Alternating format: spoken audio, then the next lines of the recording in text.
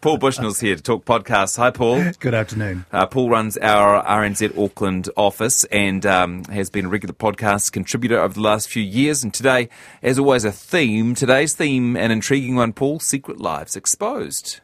Yeah, I think in this case, I mean, what attracted me to this was not principally that sort of theme, but certainly it's a strong connection between these two podcasts. And they are a really interesting example of the genre because they're both produced by the BBC. Huge, lavish, well-resourced international public broadcaster. You know, it often does some of the really superb high-quality work. And this work is equally excellent. Both of these podcasts are excellent. Neither of them are produced in London. Both of them are produced in regional parts of the UK. We're talking about Northern Ireland. We're also talking about Scotland as well too. Yeah. And they are about stories in and of those places, and also historical stories as well too. Because we're talking about stories that leap us back 30 years, and in fact into hidden gay histories. Because these are both mysteries of different kinds, which occurred in those two cities. Very, very, very different, but both of them were basically very much influenced by the fact that they occurred within a time only relatively recently after sort of law reform in the UK. Certainly that was the case in Northern Ireland, for example. Younger listeners, I think, will be shocked to hear that even as recently as the 1990s in a Western country, people were forced to hide their sexuality. Absolutely. That in fact, it was illegal to have a gay partner. It was illegal, for example, in Scotland, to have someone who was younger than 21 at the time that some of the story of these two podcasts is happening. So it's in that period when you've got people who have to be protected, have to be careful. All right, the law may have changed, gay sex may no longer be illegal, but the social attitudes and the homophobic attitudes were so powerful that if you were unmasked, and that's the right word to use for it, if you were unmasked, if your identity as a gay person or lesbian person was revealed, you would lose your job. You would be publicly vilified. You would actually end up basically having to leave any profession you're working within, and your family would be shamed, and that sense of the shame, the sense of opprobrium will be felt by everyone. And that context of homophobia in terms of social context is very powerful, but it's extremely powerful also in terms of the institutions, because in this case with the podcast, I probably should mention the names of them actually. The Scottish one is called Shiny Bob the Devil's Advocate, and it's about a scandal that is conspiracy theory, and also a scandal which gripped the Edinburgh legal system in the 1990s. The other one, Blood on the Dance Floor, explores the murder of a gay police officer, Protestant police officer in Belfast in 1997. So in the context of that period, you're talking not only about social opprobrium, but you're talking about actual workplace opprobrium as well too. Yeah. That if you were revealed to be a gay lawyer or certainly a judge, if there was a whisper that was going to be announced, you resigned. You left the profession. You couldn't be out and in the police. That there was so much hostility, so much antagonism towards you, and in fact, one of the really principal parts of the story about the podcast Blood on the Dance Floor, which is about this murder of this gay policeman, was one of the reasons why he was very exposed. He was murdered in a gay nightclub, in a gay bar, was because he had been stood down from work because he had been photographed coming out of a public toilet. It was a public toilet in which was known to be a sort of cruising ground. This is before there were any places where gay people could meet. It was before apps, before the whole phone thing, before any of the kind of ways that gay people can meet these days existed. And there was no suggestion he had actually done anything inside this public toilet, but that was enough to actually have him stood down for months and months and months while his gayness or not, being gay or not, was being investigated. And so almost the only place in a very homophobic Belfast where he felt safe was in this gay bar, which proved to be the place where he was actually murdered.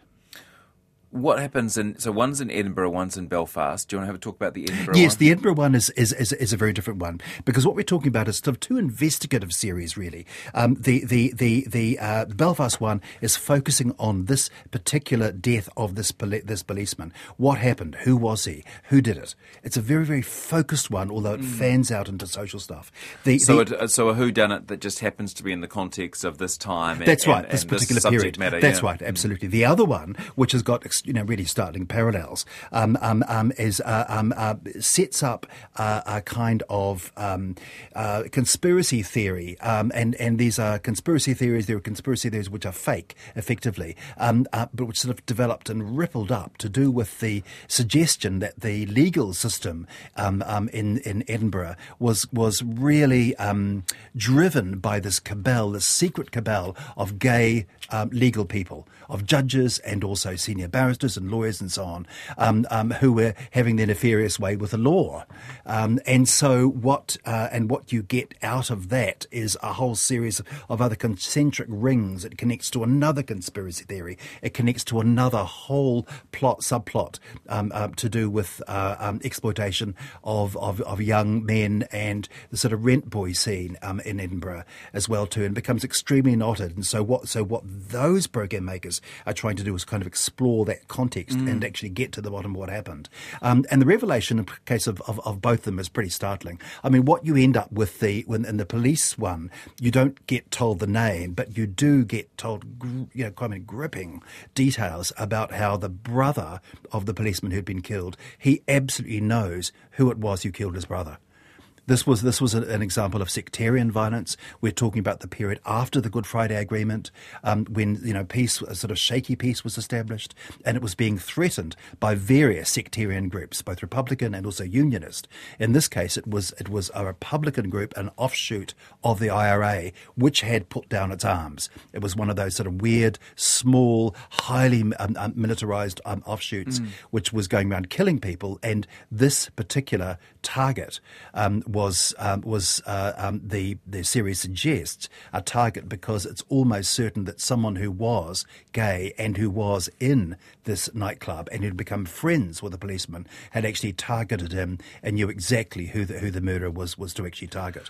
I mentioned earlier this may come as a surprise to younger people that it was only 30 years ago, and how good are these podcasts at evoking the period of the 1990s? They are absolutely fantastic at that. I mean, but in different kinds of ways. The Edinburgh series is wonderful at delving you into particular kind of worlds which none of us may have had any kind of connection with, and making them vivid and real and extraordinary. The sequence the episode which looks at the sort of rent boy market and how that was operating. You end up with an interview with the young man being interviewed actually in his 60s, last year, about the situation of the sort of commercial sex scene and the imbalance of power, and all of those things sort of have vivid connections, I think, to really to the present day. If we think about James Wallace and the kind of thing of power and about inequality of power, and how when sex comes into that, the power situation leads to situations of radical inequality and often great injustice. So there's real burning sort of social stuff in there, but it's conveyed in a sense in a period of really vivid recreation of what it was like to be a member of a community which had to be secret, had to be hidden, and had this life which was largely out of public gaze. And little grace moments of sadness particularly about the murdered policeman, about if only he had lived to see now this transformed Belfast, which has a pride parade, which has a gay police recognised in the police, and which the idea of the sort of rainbow community, and the same is also equally true of Edinburgh and equally true of Scotland as well too, that those things have been so transformed that it seems incredibly sad. The people who were damaged and whose lives were damaged by the terrible things that happened in those periods, would today the situation one hopes can be very different. Born 30 years too early, really. Absolutely. What conclusions did the series make? Oh, I think just that it's super important for us all to know about the past. And one of the great things about podcasts, it seems to me, is it gives you these powerful, vivid experiences. You get great interviews with people who are actually in the bar at the same time the policeman was killed, for example. But you also get really interesting sort of social reflection in terms of what things were like at that time. And I think that, for me, in terms of thinking back to the past, is going to be really wonderful for people in the future. But it's great for people today, and great for young people today to realise, all of us to realise, in the past, even for those of us who are around, we kind of forget that how different things were. So those podcasts again, Shiny Bob, The Devil's Advocate, which is based in Edinburgh, and Blood on the Dance Floor, both by the BBC. Blood on the Dance Floor is set in Belfast in 1997. Now, Paul, I don't remember approving this, but it's come to my attention that you're leaving RNZ. It is indeed. Yes, I'm retiring on my 65th birthday, which is the 4th of August, and I'm handing over my swipe card and out the door at 5 o'clock. How long have you been part of this organisation? It's something close to 30 years, I think. Oh, gosh. Having done a whole range of entirely different kinds of jobs, and found incredible satisfaction and enjoyment in doing it. I've got to say, I'm in exactly the same thing. A very different job here in Auckland as I began work as an arts journalist, with a little arts show on RNZ, on Concert FM as it was then. Exciting to hear the new plans now for arts coverage, arts and culture coverage being sort of developed and beefed up, which is really, really great. And I've moved on through a whole lot of different kinds of jobs over those years. Love my current job of being in support of the people in the Auckland office, as well as doing some ordinary production stuff of my own as well too. But when it comes to retirement, as it does, I think with other big decisions, sometimes you just know. It just feels right. And yes, the decision becomes really clear, and you think, yeah, it's absolutely the right thing to go. And as Sharon Crosby, who was this huge, significant figure in broadcasting, chief executive when I was appointed in RNZ, said before her departure, when you get out of the pool, the water closes in behind you. Thank you. Thank you for many things. Thank you for putting in a good word for me early in my RNZ career. That made a huge difference, I know. Thank you for organising the morning teas and the vaccinations and the hearing tests and the fixing of the leaky ceilings and the alarms going off in the middle of the weekend. Thank you for the listener crossword, which is a fine RNZ tradition that you've been a big part of, and so much of RNZ's Auckland life and what we then tone and what we think of as life here in RNZ Auckland is due to you. So thank you for all the service you've put in and on air as well. Thank you. It's been fantastic. And all I can say is just I wish the very best for you and for all of your fantastic team, but everyone in RNZ who's here. Such a lot of new people who are here. And it's so exciting to see the organisation going on to doing new things, big new plans, more funding, more secure. Despite the turbulence in the last couple of months, we're in a much better situation now. I think we've been ready for quite a number of years. And I'm going to be sitting back now as a listener and a reader and thinking, wow, I'm really enjoying this. Yeah, an occasional texter, I hope. Remind me what I'm doing right and wrong.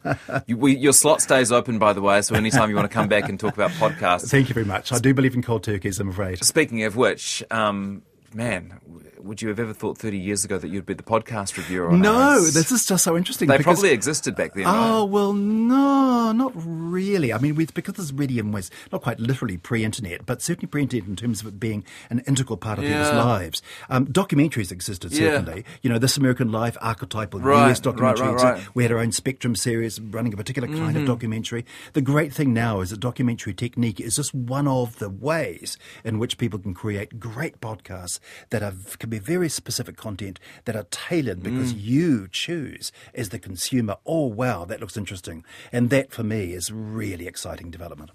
Good stuff. Thank you. Thank you. Let's go to bookmarks now. By the way, that was Paul Bushnell doing his last podcast review for us. He's the manager of the Auckland office here at RNZ, and he's retiring on his 65th birthday on the 4th of August.